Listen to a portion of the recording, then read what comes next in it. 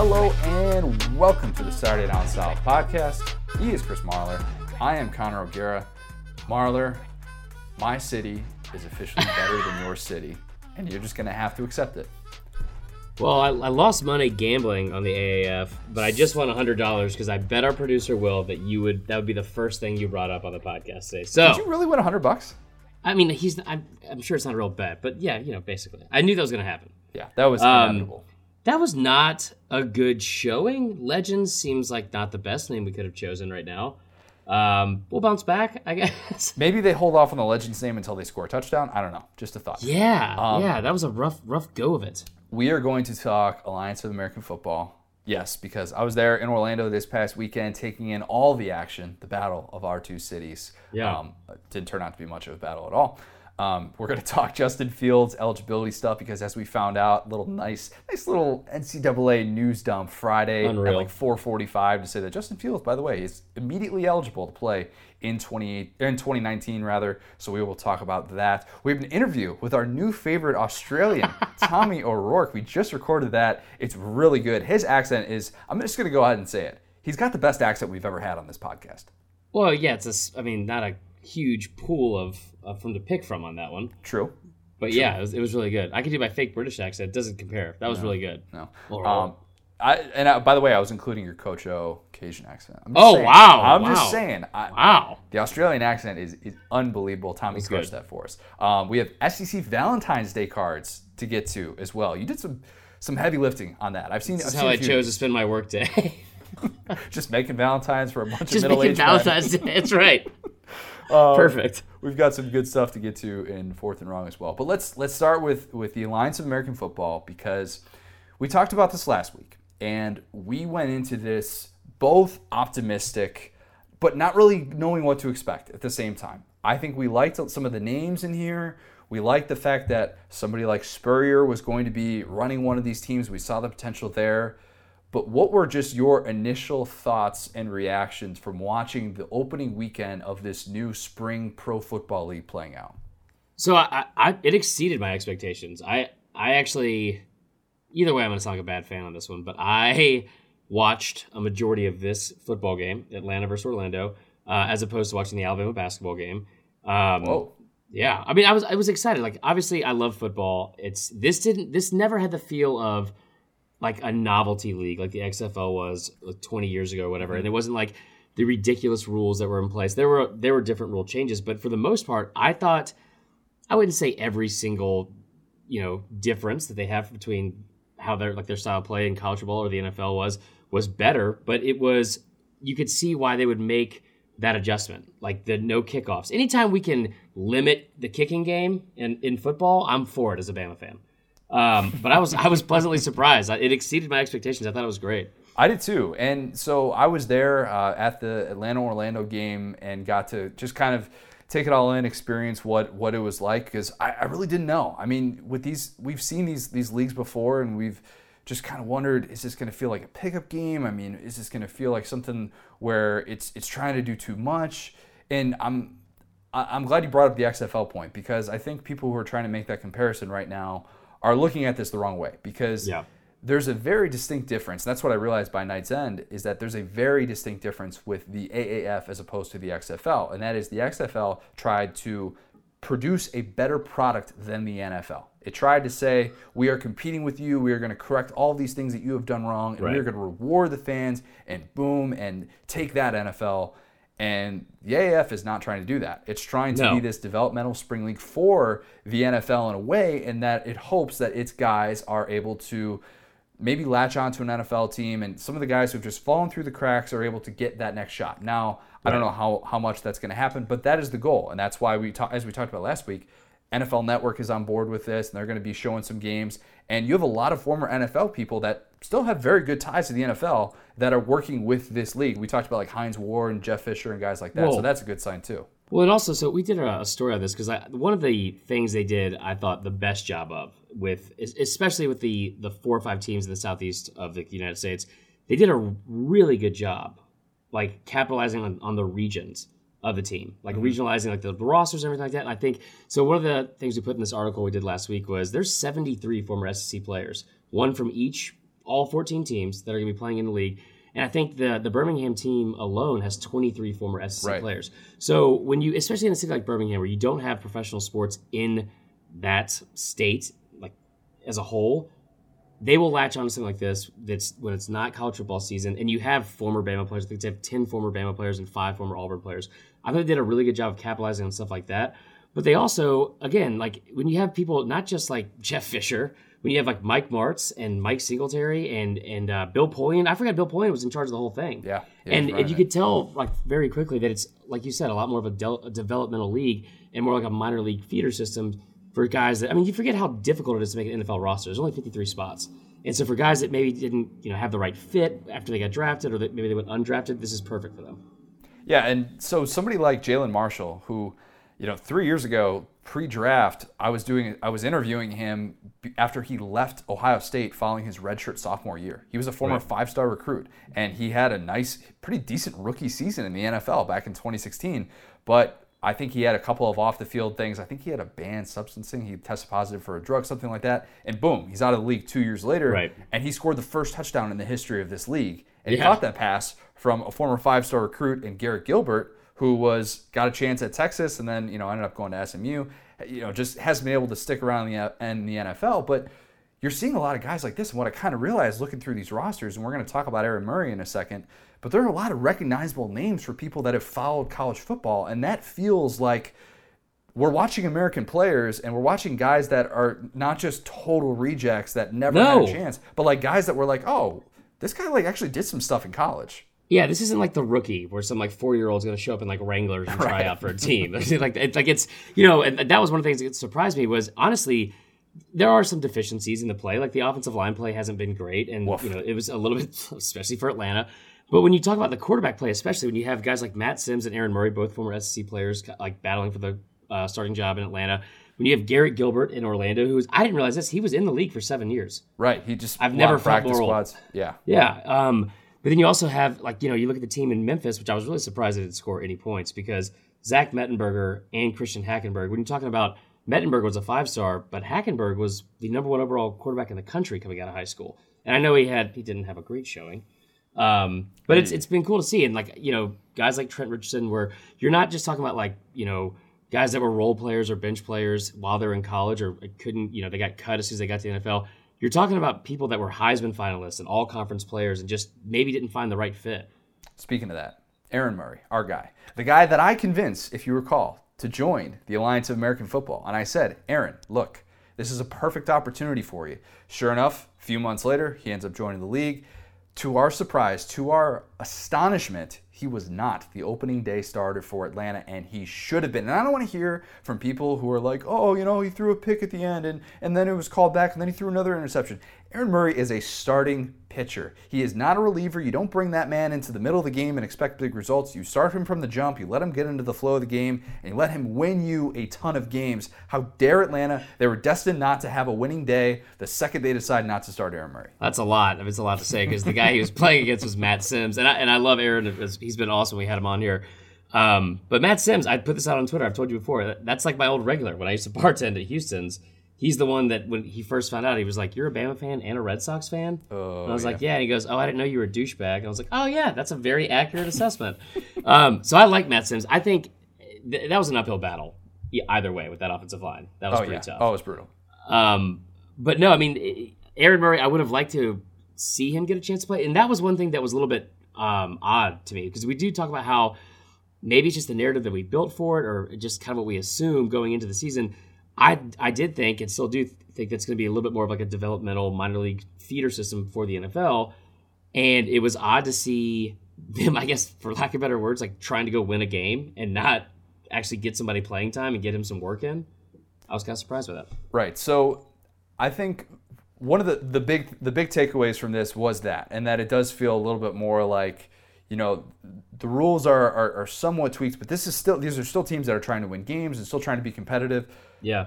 Spurrier is gold for this league. Spurrier is the they mic'd him up. Perfect person to be mic'd up. And I kind of thought about this, and I was like, that last year and a half at South Carolina, you can say what you want about it, but like when he retired in the middle of the 2015 season, that was really before Twitter videos had kind of taken off. And now, where like social media has become a lot bigger, and getting some of those quick sound bites where you can have these like 15-second videos online, that stuff's going to go viral. Spurrier is going to go viral every single week with this league as long as he is mic'd up and say, like he had the comment where what the running back drops the ball as a receiver, and then he calls into the play. He calls into the offensive coordinator. He's like, "Tell him to catch the ball next time." And make sure he gets the ball this time. It was like a 4th down. It was incredible. And they did the same thing kind of with the what do you call it? The official review, like in the booth, which was a little bit awkward because you're watching her like in real time break down like. Not a catch. It's not a catch. And I was like, and then she got it correct, which was good to see. There weren't that many things that I didn't really like. I didn't like the onside kick rule. No kickoffs, though. I mean, I like that. I think the NFL is going to eventually adopt that because if you still have punt returns, you're not necessarily taking away jobs. And we talked about this the other day. You're not taking away jobs from guys who market themselves as return specialists, and it just kind of cuts down on the time of the game. The time of this game was 2 hours and 39 minutes. That's unbelievable. Listen, it's 2.5 hours. You can gamble on it. And my least favorite thing about the NFL, and it always has been, is when you come back from a touchdown, you go to commercial break, you come back from commercial break, and you kick off, and they go right back to commercial break. No TV timeouts. They don't do that. They don't do that. There will not be that TV might timeouts. change if they get more like success and they get picked up with a contract. I think they had like 3 million viewers on CBS on Saturday.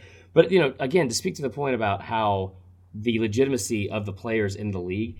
81% of the players like in the league on these rosters have been on an NFL roster at some point, which means they've gone through training camp.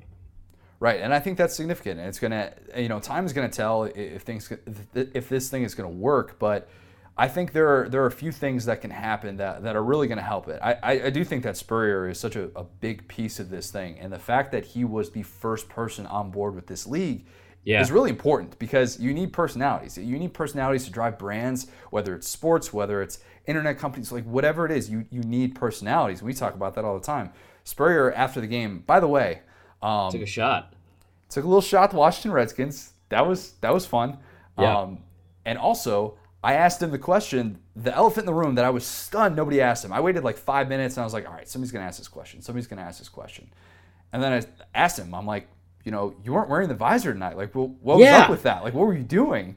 And he's like, yeah, I know. I saw the forecast and it was supposed to rain. And then, I was like, I'll wear the hat to cover up the hair, all that stuff. And then he's like, and then the rain didn't come as hard as we thought it would. And then, I'm trying to, flip the headset and the hat's getting in the way. He's like, I'm not doing that again. He's like, I'm going back to the visor. So don't worry. I did the Lord's work. I know I messed up with the Benny Snell thing in the post game, but I made sure to get the most important question of the night to everybody, our listeners, and that is Spurrier is going back to the visor. Yeah, for real. That was good. It really was. It was entertaining, and the no commercial break thing, man, the no TV timeouts, that was just it's huge. And you could tell though they're not trying to do what the XFL did years ago, which was like you said, try to create a better product that's going to rival the NFL. You're not going to beat the NFL. You're just not.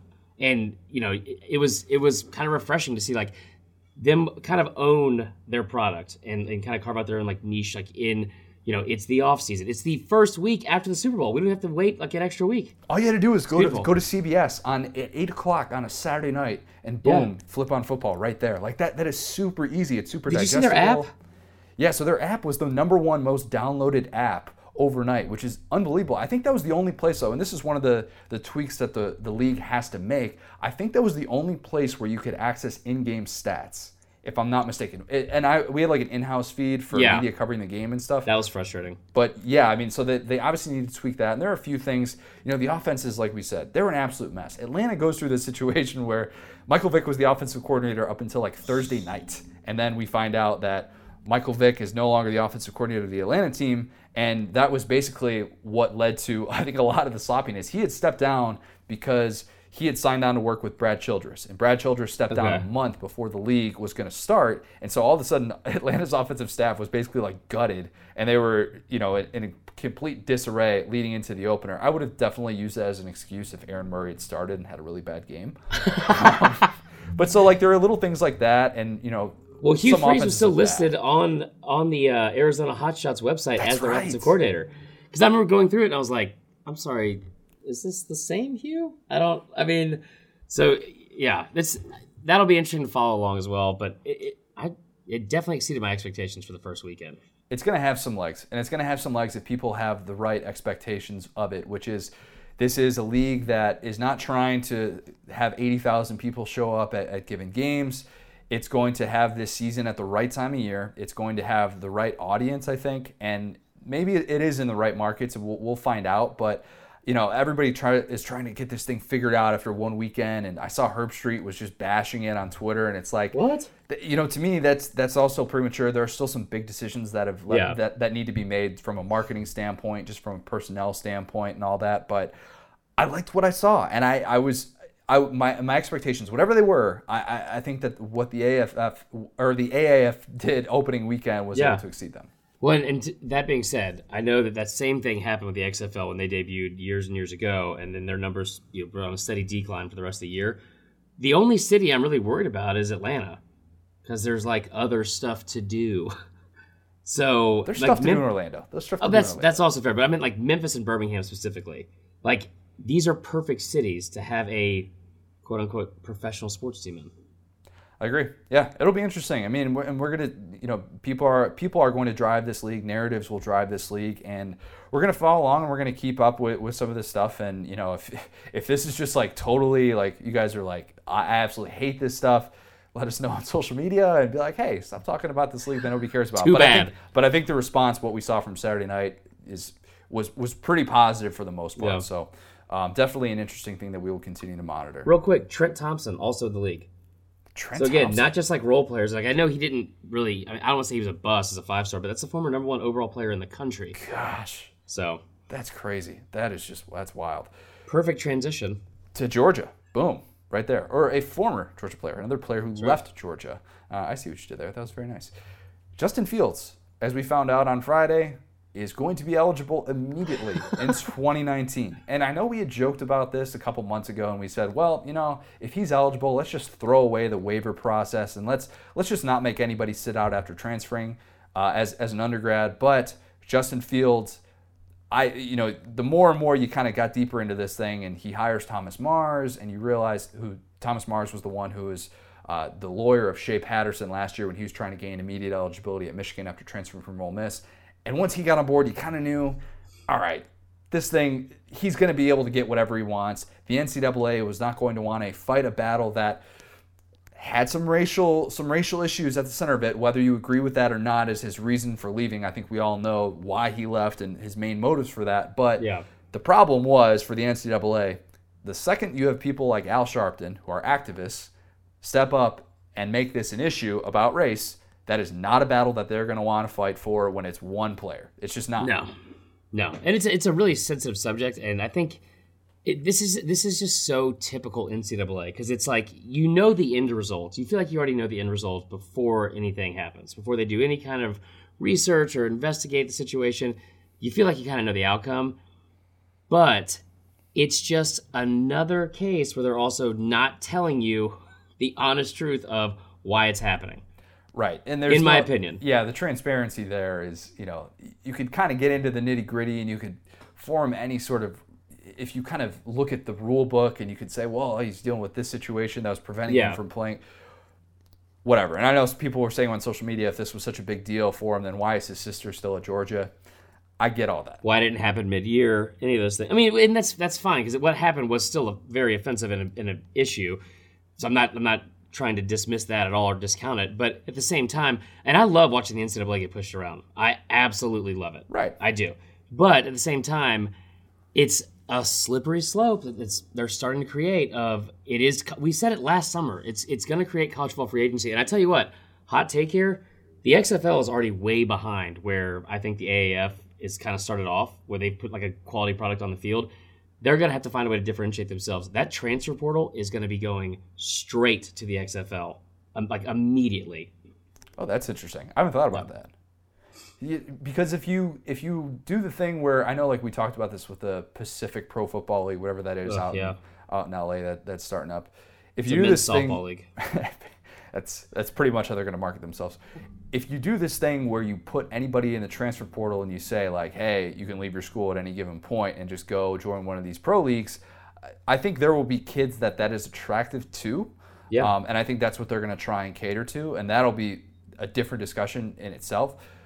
In the meantime, though, in terms of what it means for the NCAA, what it means for quarterbacks transferring, obviously the place that you go from after seeing the Justin Fields ruling is to Tate Martell. And I think a lot of people in the SEC know that name, and they're interested to see the way this plays out, because it's kind of one of those things where it's like, if Tate Martell gets his way with this, then who isn't going to get their way? And I think that's the way people are thinking of it, but I'm not so sure that that's necessarily going to be the case.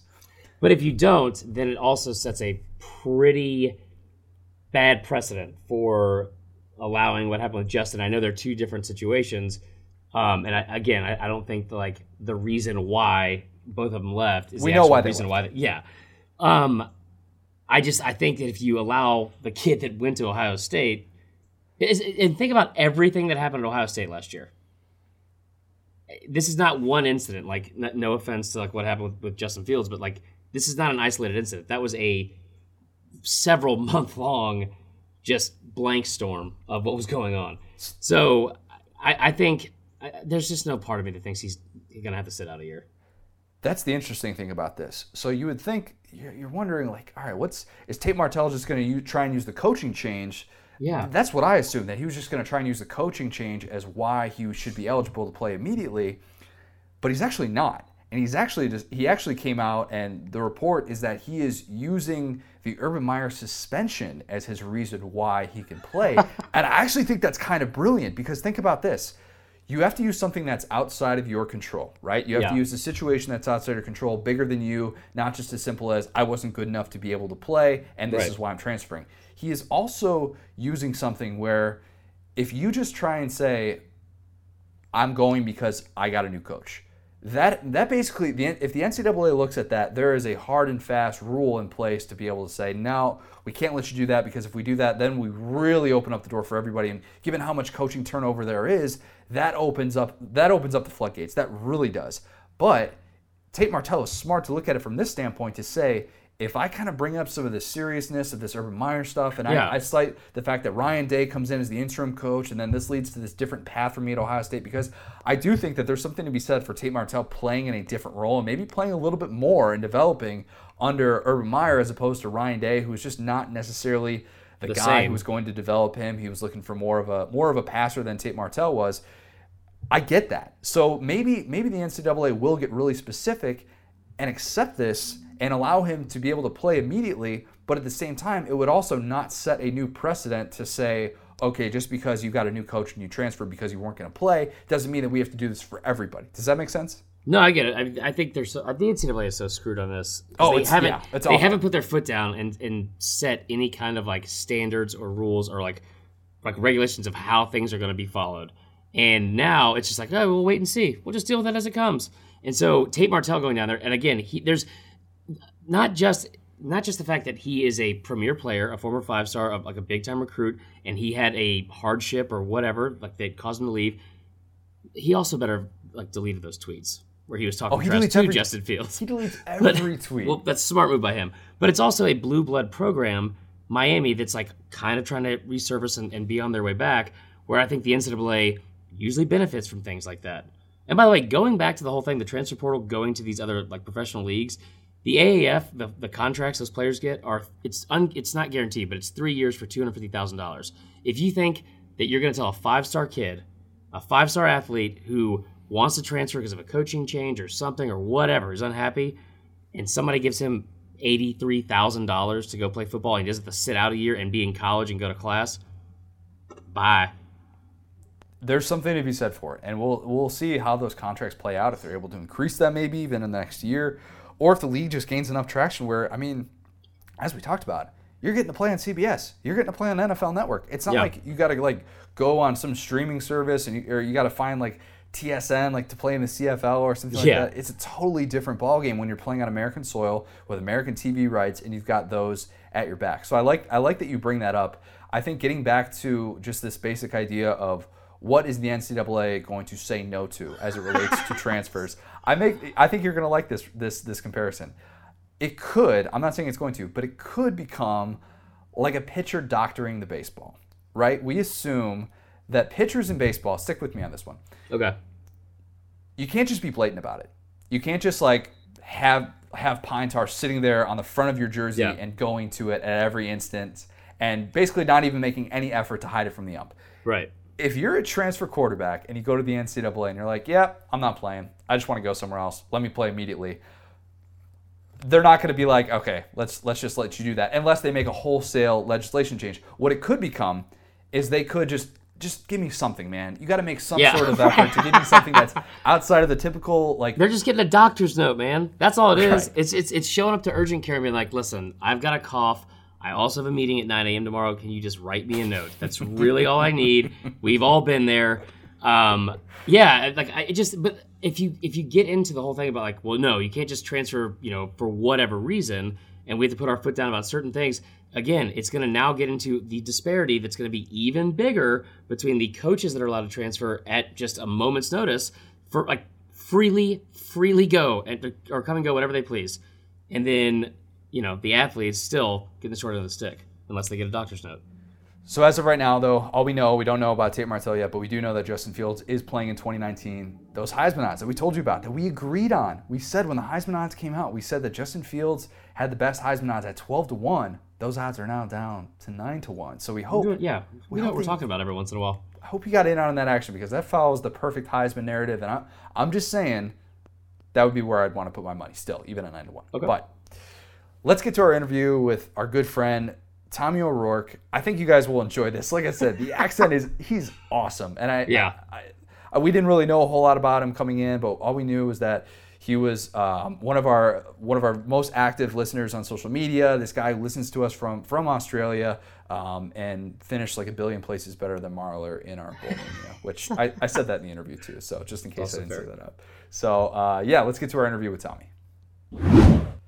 We're now excited to welcome on a very special guest. It is our devoted listener, our favorite Australian, Tommy O'Rourke. Am I pronouncing that correctly, Tommy? Yes, you are. Oh, that accent, dude. Okay, so for those of you who don't know, Tommy O'Rourke finished second in our Bowl Mania Pick'em pool that we did, which was like 150 spots better than Marler. Tommy consumes all things SDS from Australia. And so, Tommy, I've got to ask the most important question here. What time is it there right now? It is 7:15 a.m. Wow. Okay. So that is how devoted you are, that you are talking to a couple of idiots. You're in the future, by the way, which is very impressive. It is 7:15 on Tuesday. We're recording this at 3:15 Eastern time on Monday. But we're excited to be talking to you. We want to get some background on you, like, just favorite team, kind of go through, how in the world you discovered SDS, how you're following SEC football from Australia, all that stuff. Okay, so basically it was 2008, back when JPW was hurling the football. I basically stumbled across it one day, and I just absolutely fell in love with Alabama football. And since then I've basically, I guess, just things like on Instagram, I've seen Saturday Down South, and then obviously the pod. Started listening in May, which was the first pod was the Kirby Smart's new contract. And basically just that's it. So I got to give you some background, just a little peel behind the onion here. I don't say first met Tommy because he's my internet friend, and that sounds weird, but it's fine. Tommy messaged me on Facebook and was like, "Hey, mate," which I was like, "Who says mate? That's interesting." And he said, "I just ordered like 28 bottles of Texas Pete because you can't get it in Australia." And I was like, "That is a devoted devoted to flavor, first off."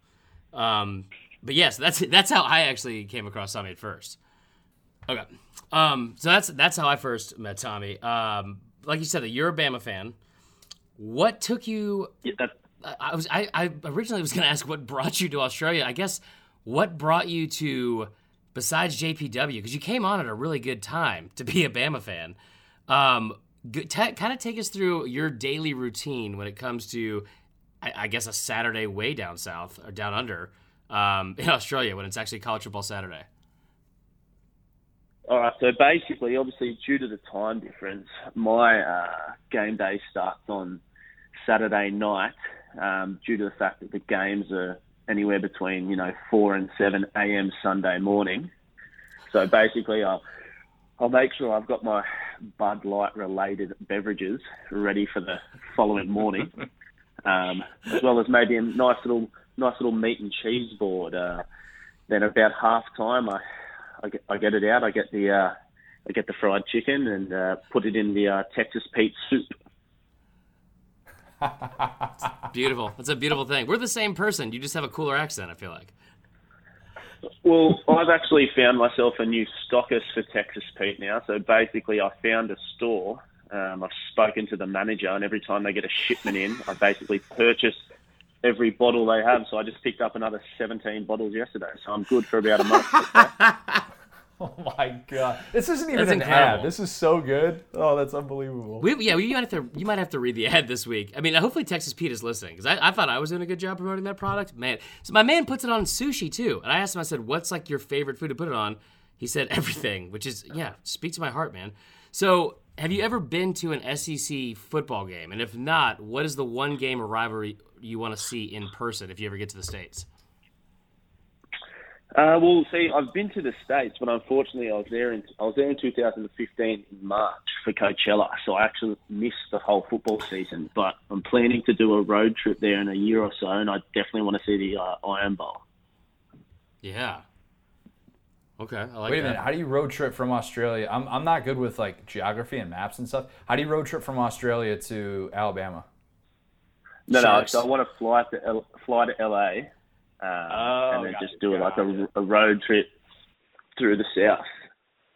Dude, Tom, I'm going to let you know, that'd if be you awesome. fly into LA, you probably just should stay in LA. You're not missing that much in Alabama. Just being honest. I want you to go. I'm just saying. Oh gosh, yeah. We'll have Texas Pete sponsor that road trip. Actually, we'll get that in the works for you. You fly into LA. You basically just deliver Texas Pete to a bunch of different people. You're essentially Australian Santa Claus. Go through the South delivering Texas Pete. I think we just came up with their new ad campaign, so we'll get to work on that. We'll get back to you on the details. Well, don't be leaving Bud Light out in the cold like that.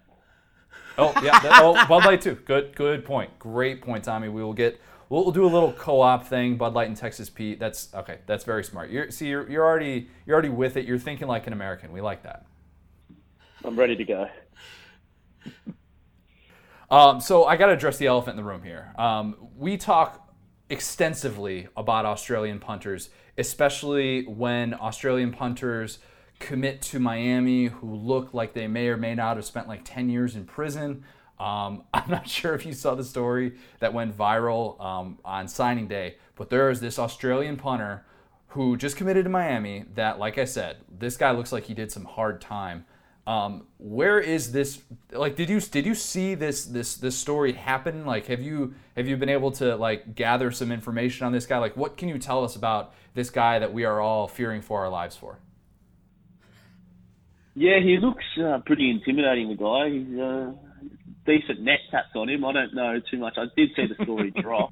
There's a 50-50 chance I'd say he'd done a bit of time. Yeah. It's amazing though, because like this kind of stuff happens all the time now, where all these different colleges are going into Australia and getting these punters. Is there like some sort of factory in Australia where all these great punters are coming from? And if so, like how do you get there, and what does it take? Because I mean, I think we could talk you into maybe going there and then maybe getting a scholarship to play some football in the States. Yeah, look, I don't want to be one to toot my own horn, Connor, but I've been known to kick a football. So basically, anyone out there who's ready for a new punter, sign me up. First off, screw punting. Screw punting, Tommy. If you're a Bama fan, like, we need kickers. A lot. Yes, we do. All the time. So how many years of eligibility left? Like, how did you play sports in college? Like, give us the background on, just something that we could sell to potential SEC teams to be able to say, like, oh yeah, like this guy played soccer, and we'll come up with some sort of doctored video to be able to send them and get you on scholarship. Like, give us a little bit of ammo that we could pitch to some SEC schools. So I played rugby league growing up. That works. Some footage of me kicking a football 1,000 miles. Oh, Okay. Well, I think that's about all we need. Thanks. I mean, we'll get to work now. It's kind of balls in our court, and we'll get back to you on that as well. All right. No so worries. last question before Family Feud. And I'm so glad that you threw Foster's under the bus. Like, Foster's it's Australian for Bud Light, but it's not as good as Bud Light. I'm glad you know that. How do you explain SEC football to kangaroos and rugby players, which are the only two types of things that I know live in Australia? Yeah, it's very difficult. It's basically, it involves a lot of hand movement and basically getting someone to sit down for 4 hours to actually try and understand it. Yeah, me too, man. That makes sense. Yeah, that makes sense. Before we do Family Feud real quick, we were talking about this off air because when we came on, we didn't know 100% sure that you were like originally like from Australia, born and raised, all that stuff. You kind of like you might have fooled some of your Facebook friends a little bit with, you know, thinking that you were actually from the States. Can you tell people what you? It's kind of, and it might mean too much in a way. Can you tell people? Tommy, you catfished me. Just admit it. So yeah, basically when I first started watching college football, I don't know why I did it. Yeah, it was 2008 for some reason. I just thought it'd be a good idea to put on my Facebook that I actually attended the University of Alabama, and then to be honest, I just forgot it was there. So look, I think I should probably update it, but yeah, it hasn't caused me too much trouble yet. So. Well, we'll get that updated, and you know, once you're like playing at another school, like if you're punting at Kentucky or, you know, Tennessee or something like that, we'll get it updated, and we'll just have both schools on there, and then it's really going to help out your street cred over here. So no worries, we'll take care of that too for you. Great, sounds good. All right, let's do Family Feud, and we'll get you out of here since it's tomorrow where you are. Anyway, I'm going to give you 9 questions. They're going to be a little bit different than our normal Family Feud because, again, Tommy is full Aussie, as we learned today. And fun fact, I don't know that much about Australian culture, so we're going to do our best. Are you ready? I'm ready. All right, first question. What's your favorite food to put Texas Pete on? Sushi. 1,000 points. I like that. Who wins in a fight, a drunken kangaroo or Coach O? Coach O. Nice. If you were a character on The Office, who would you be? Please, God, say you've seen The Office. Yeah, you're not going to be very happy about this. I don't watch The Office. Don't say that. Don't say that, Tommy. Tommy, you got time. Look, I'm going to have to get up to date. Yeah. Okay. Well, let's get that question this, when you this have it, entire when you time. next time. Yeah, that's fine. We can do that. What Australian animal would make the best SEC mascot? Ooh. I guess it'd have to be the fighting kangaroo. No, it's a koala, Tommy. Come on, don't do this to me right now. The next question is, what do you miss most about America? Even though you're not from here. So from your trip to Coachella, what do you miss most about America? Remember, this is PG. Just the people, mate. The people are so nice there. It's very welcoming, and I just can't wait to get back there. Okay, I like that. Oh, I feel partly responsible for getting you into gambling. What's the weirdest thing you've ever gambled on in Australia? An election. I was really hoping you were going to say Actually, also, I got a tip from someone that a certain girl would win The Bachelor. And then what happened was I fed the information to a fair few people. And next thing I know, there was roughly $70,000 placed on this girl to win The Bachelor. Whoa. Wait, did she win? So listen to this. So basically, she elected to leave the show herself.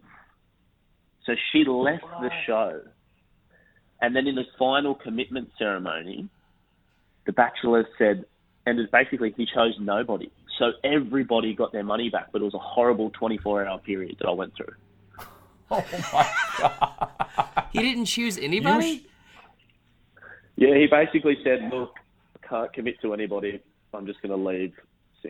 Oh, better than losing money, though. That could have been disastrous for you. Wait, didn't you also win like $3,000? Did you win $3,000 on that parlay this past season from our preseason prop bets? Yeah, I did, but it could have been double if the right person won the Heisman. God, you're my favorite person. All right, 3 more questions. What is the best gift to give on Valentine's Day? Again, PG. PG kind of ruined it. I'm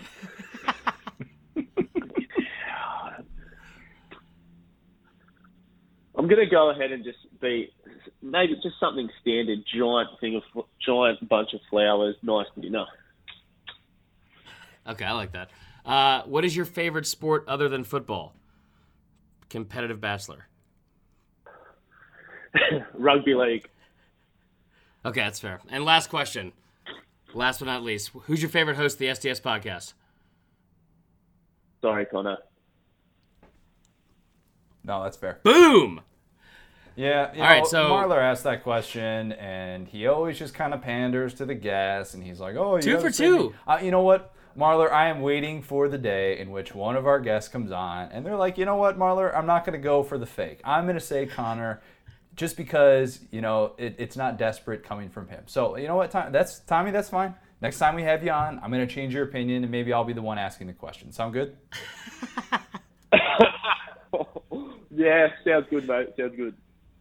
Awesome. Tommy, well, we do appreciate you coming on very early over there in the future. We're going to find out in the future how all this goes. So give us some tips for future betting and stuff like that because you are in the future. We'll definitely hit you up for that. And, don't be a stranger. Reach out to us on all things social media, and we'll have you back on sometime soon, man. Thanks for having me, guys. Thank you, Tommy. Thanks, Tommy. Hey, Appreciate it. We'll talk soon. Yes. Marler, before I go. Yeah. You there? What's the chances of sending me a box of Texas Pete dust? Tommy, you're the man. I'll see what I can do. Take it easy, boys. Have a good one, buddy. Oh, man. Take it easy, Tommy. Bye, guys. Jeez. That was great. All right, see you, Tommy. Appreciate Tommy coming on. That was a lot of fun. Like I said, we're going to try and do that about once a month, I think, especially during the off season, where we have listeners come on, and we want to hear from all you guys and girls who listen to us. If you have some sort of unique backstory, if you've got it might mean too much to share with us. We love getting to do that, getting to talk with everybody. It's a nice little kind of break up the hard news and stuff like that. But Tommy was the perfect segue into this. Got to talk to you about our friends over at Texas Pete. I mean, he's going to take my job. But yeah, give a shout out to our buddies at Texas Pete. You guys know I love Texas Pete. I'm a big fan. I mean, did you ever think you were going to find someone that's an even bigger fan? Nope. That also has that accent? Nope. That dust whisper, I'm not going to sleep for a week. Regardless, make sure you head over to TexasPete.com today. Check out TexasPete.com/tailgating for some great recipes. If you're like me, you are counting down the days, chomping at the bit until there's a home game in the AAF. So that way, I can get back to my tailgating, okay? I don't have to do the kale-gating, the nail-gating, the fail-gating. Tell you what, though, guys, this week is Valentine's Day. Maybe get your fiance, your girlfriend, your significant other a little nail-gating.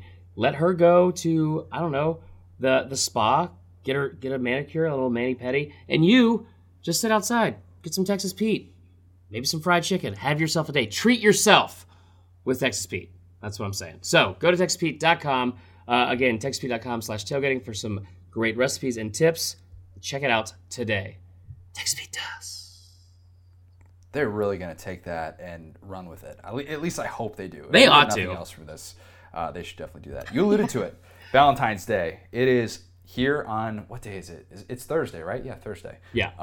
Valentine's Day is very special for SEC coaches because, as we know, the whole recruiting cycle is over. They get a little chance to settle down with their boo. I don't know if they have time to write Valentines. You, Uncle Chris, had time to write some I Valentines. had a lot of time on my hands. So my work day today, I really put a lot of effort into writing Valentine's Day cards to SEC coaches and players. So I'm not ashamed of that. That's fine. So I'm going to give you 4, 5, or 6. I don't know. And then there's some special people out there, okay? So the first one we got here, maybe you recite these again to your significant other. Just copy and paste them from the internet and hand them out. I don't know. First and foremost, I promise to love you as long as you love me, and I'll never make you cry like Tom Rinaldi. That's good. Pretty much says it all. That's good. Pretty much says it all, that's guys. Saban and Rinaldi exchange Valentines, I assume. Without a doubt. Yeah, okay. Without a doubt. Sure. One guy he's probably not going to be exchanging Valentine's cards with, especially after that performance in January, Tua. Here is a Valentine for Tua. Every day with you feels heaven sent. How about dinner for two in the medical tent? Oh, that's... Yeah. Nice little candlelight dinner. I don't know. Okay. Real quick, though, do you think Tua got to the point in the medical tent where he was like a regular, where he's like, all right, I know where this bandage is, I know where that is. Like, do you think it got to that point by the end of it? It had to, right? I'm pretty sure he was just like playing video games in there, and that was it. And there was like Rice Krispie treats and like, I don't know, Sunny D.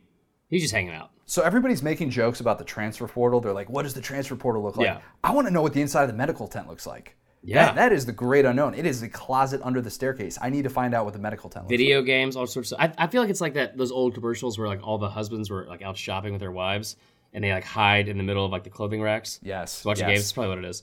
Okay. This one is from Coach Saban. It says... hold on. Where's it at? When I said roll tide, you know what I meant. Your love gets me through field goal attempts. I know. It's not an episode unless we make a few Bama kicker jokes. Without a doubt. Ole Miss. I don't know if you're in Oxford this weekend for Valentine's Day. Whether we're in the Grove or in any ballpark, you're the hottie to my toddy and the land to my shark.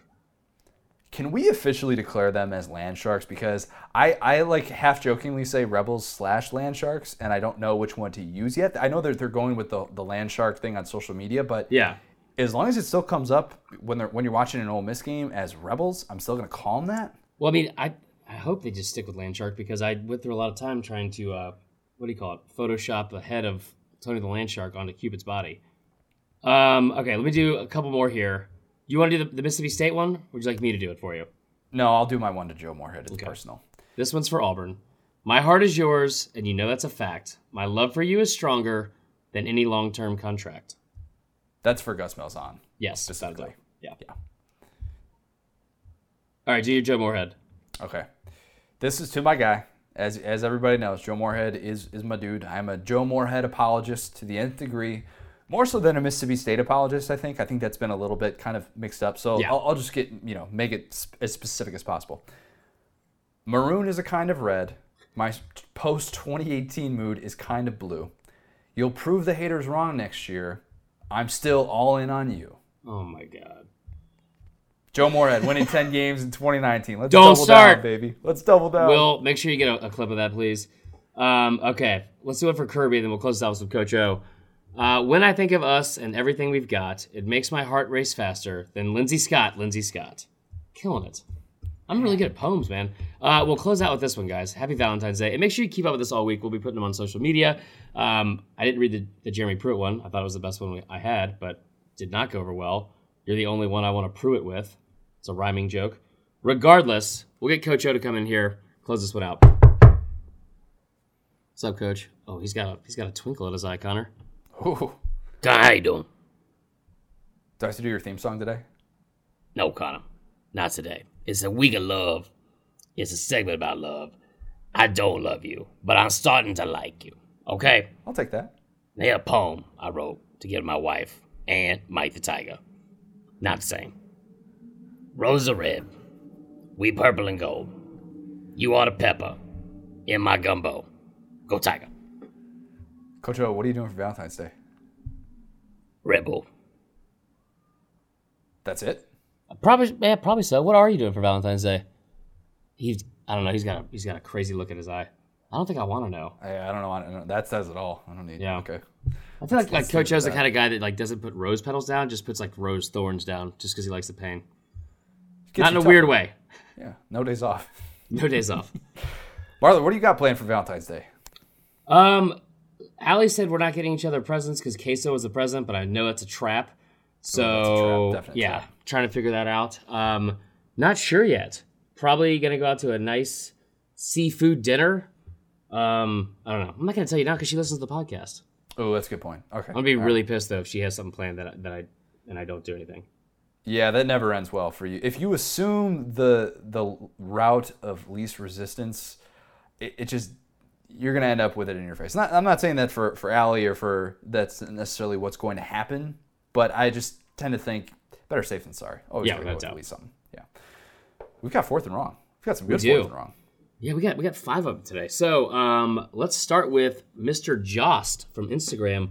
What is the best advice for an incoming freshman in college? I've thought about this a lot because I could go a bunch of different ways with this. For starters, get involved in some sort of club activity. Whatever you do. I know that's cliche. Like, get involved in if it's rushing fraternity, if it's joining like some sort of like intramurals thing or whatever it is, like get involved. I got involved in student newspaper or something like that. Sick brag. Whatever you do. I rushed fraternity second semester. That would probably surprise a lot of people.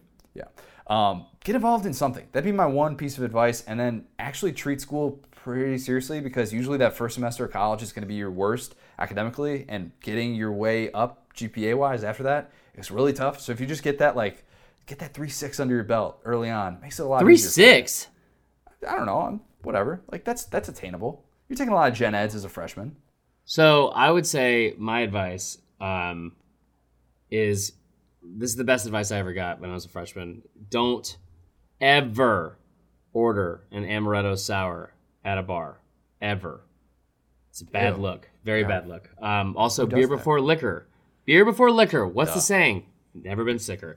Yeah. So make sure you have fun for sure, but also study. I went 3.6s. That's pretty ridiculous.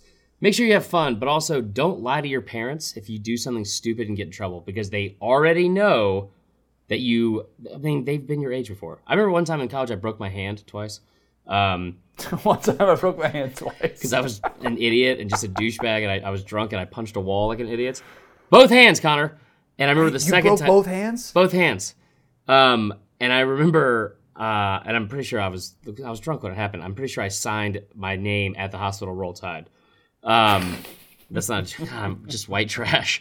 So I remember the second time it happened, I was like, I had to work the next day. Like it was like the busiest weekend at the bar. It was the day Bama played Tennessee, that Mount Cody game.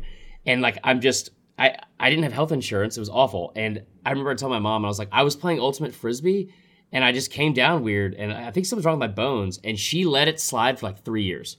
And then finally was like, you gonna ever just admit that you punched a wall again? I was like, all right, thanks a lot, Patty Sue. Patty Sue knew. Let's just be honest with your parents. All right, the second question from LChap98 on Instagram. How does one learn all the different meanings of bless your heart? Well, I think you just do a lot of things wrong that kind of call for you to get bless your hearted. I would think that'd be the best way to kind of figure that out. See how many things that you can do. We're giving great advice here on the first one. Be like, oh, do this in college. No, do everything wrong to a Southerner and see how many different ways they can say bless your heart to you. Yeah. Right? Mix up things like supper and dinner a lot. Read a Bible that's not the King James version. I don't know. But yeah, if you have like a sassy old Southern grandma, you're in for just a verbal beating. Third question from Dakota Carter, that guy we hate on Twitter. Whoa. Just kidding, Dakota. We're no enemies here. That's right. What is your go-to Waffle House order, and how do you order your hash browns? I'm gonna upset people with this. Oh God. I'm an omelet guy, so ham and cheese omelet at Waffle House. I can do that. That's fine. I love eggs. I gotta have eggs pretty much every day. I do have eggs every day. That's not what's gonna upset people because I know there are a lot of omelet people out there. I could eat anything for breakfast. Let me make the record perfectly straight and say that. I eat my hash browns just as is. I'm an Irishman through and through. Don't get me wrong. I'll eat smothered and covered. I can do that. But I am the guy that will literally get a baked potato and eat it plain, skin and all. I love my potatoes. I don't need a loaded baked potato. Just give me a regular potato. I'll put maybe a little bit of pepper on it. I don't even need salt.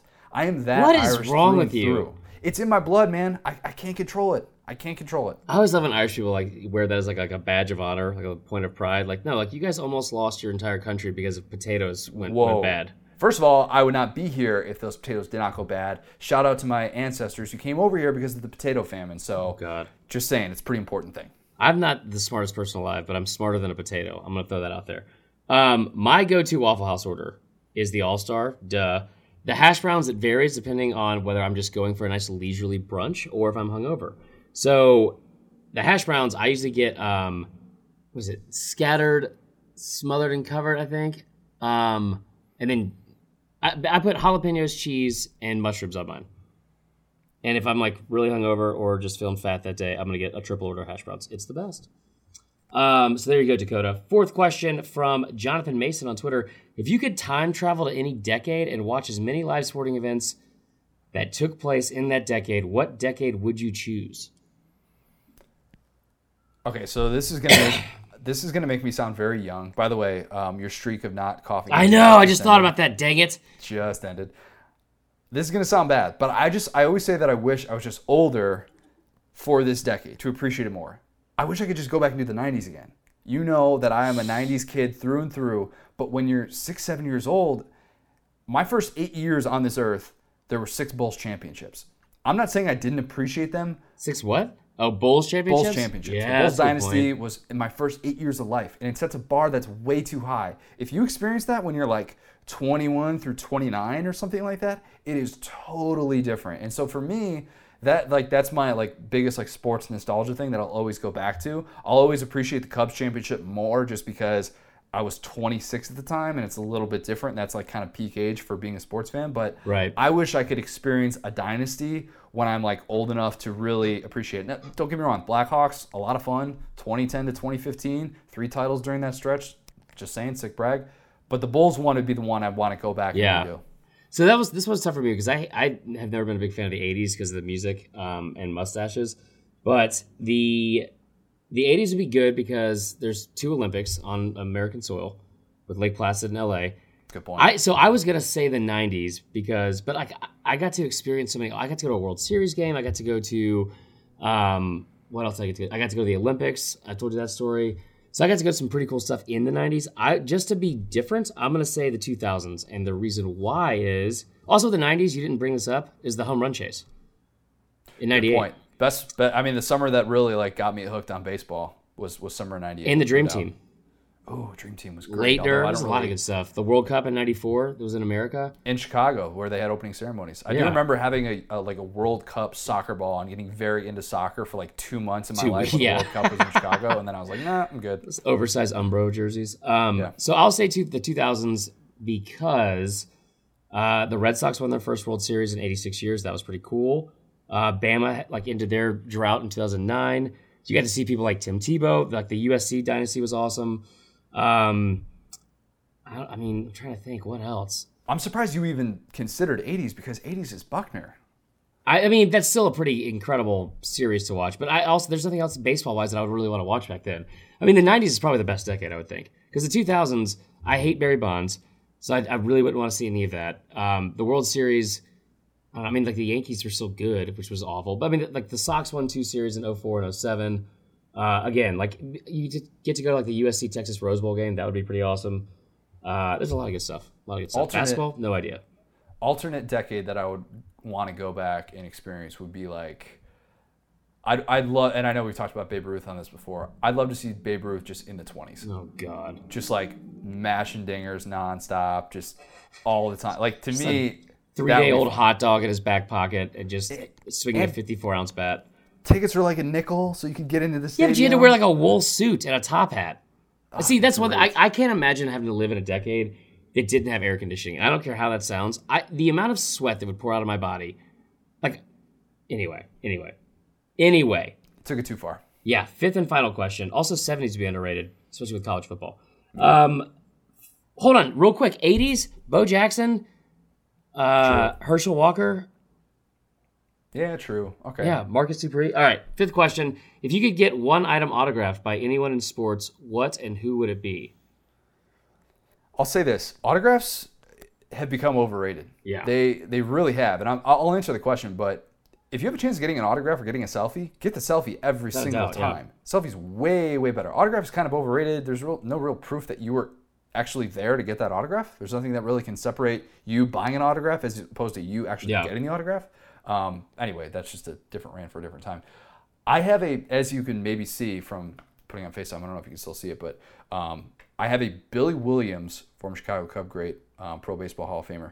I have a Billy Williams lithograph that I would love to get autographed. He was an all-time great that I never got to see play. Would be fun to go back and travel in time to see him, but that would be the one that, because I got to meet him actually one time because I interned at the Baseball Hall of Fame, sick brag.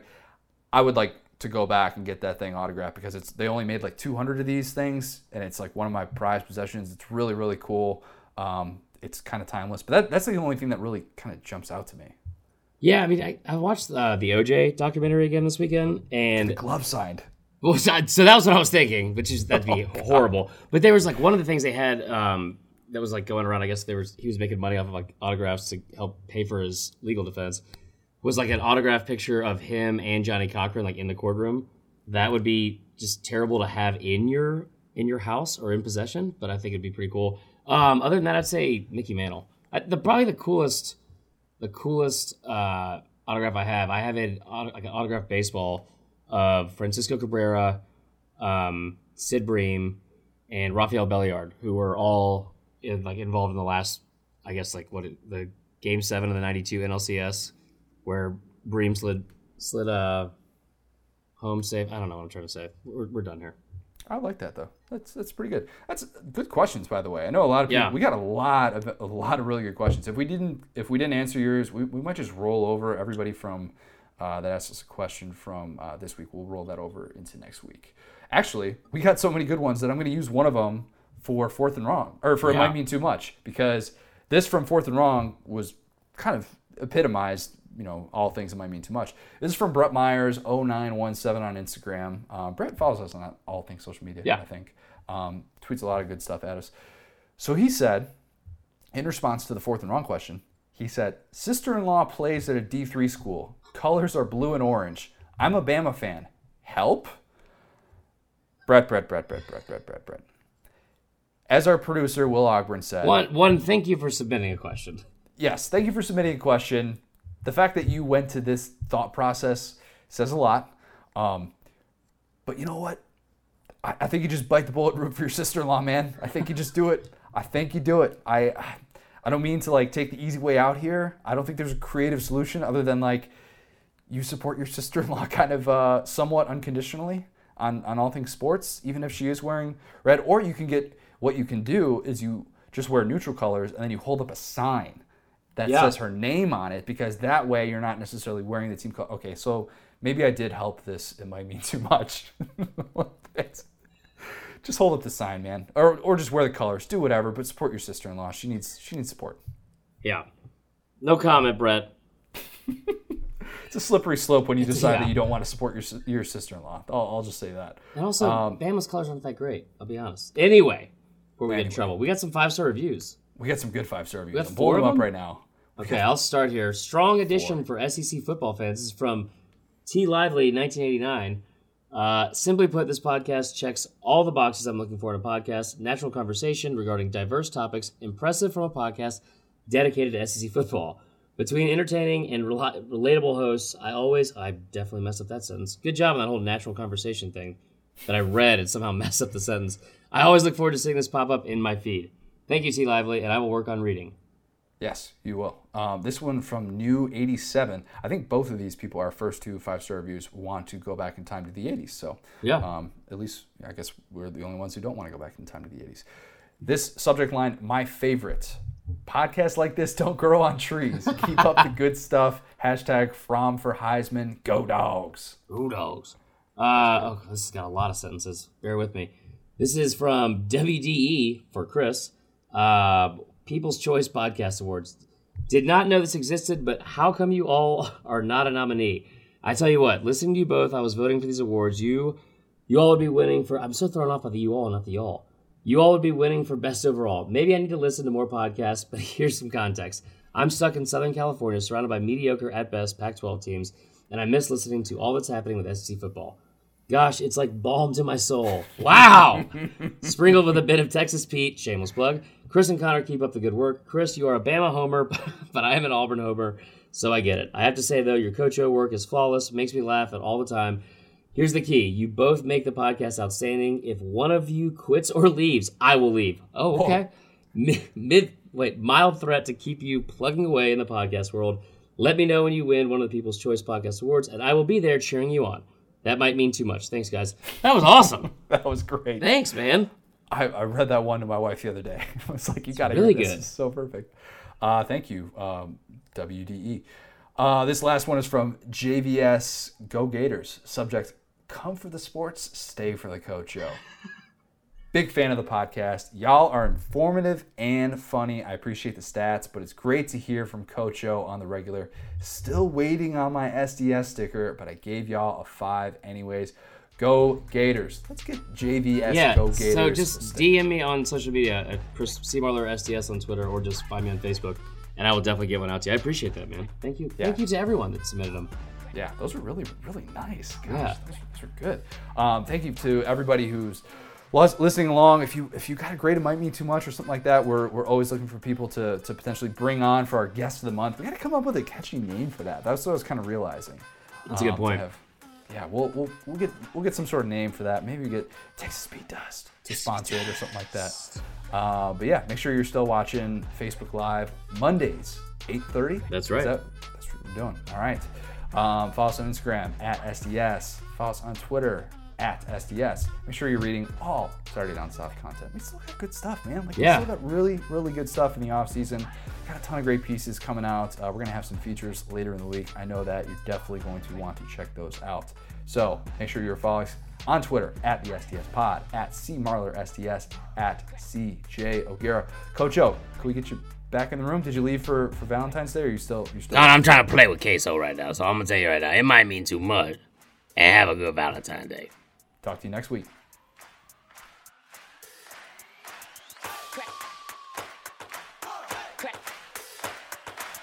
Crack.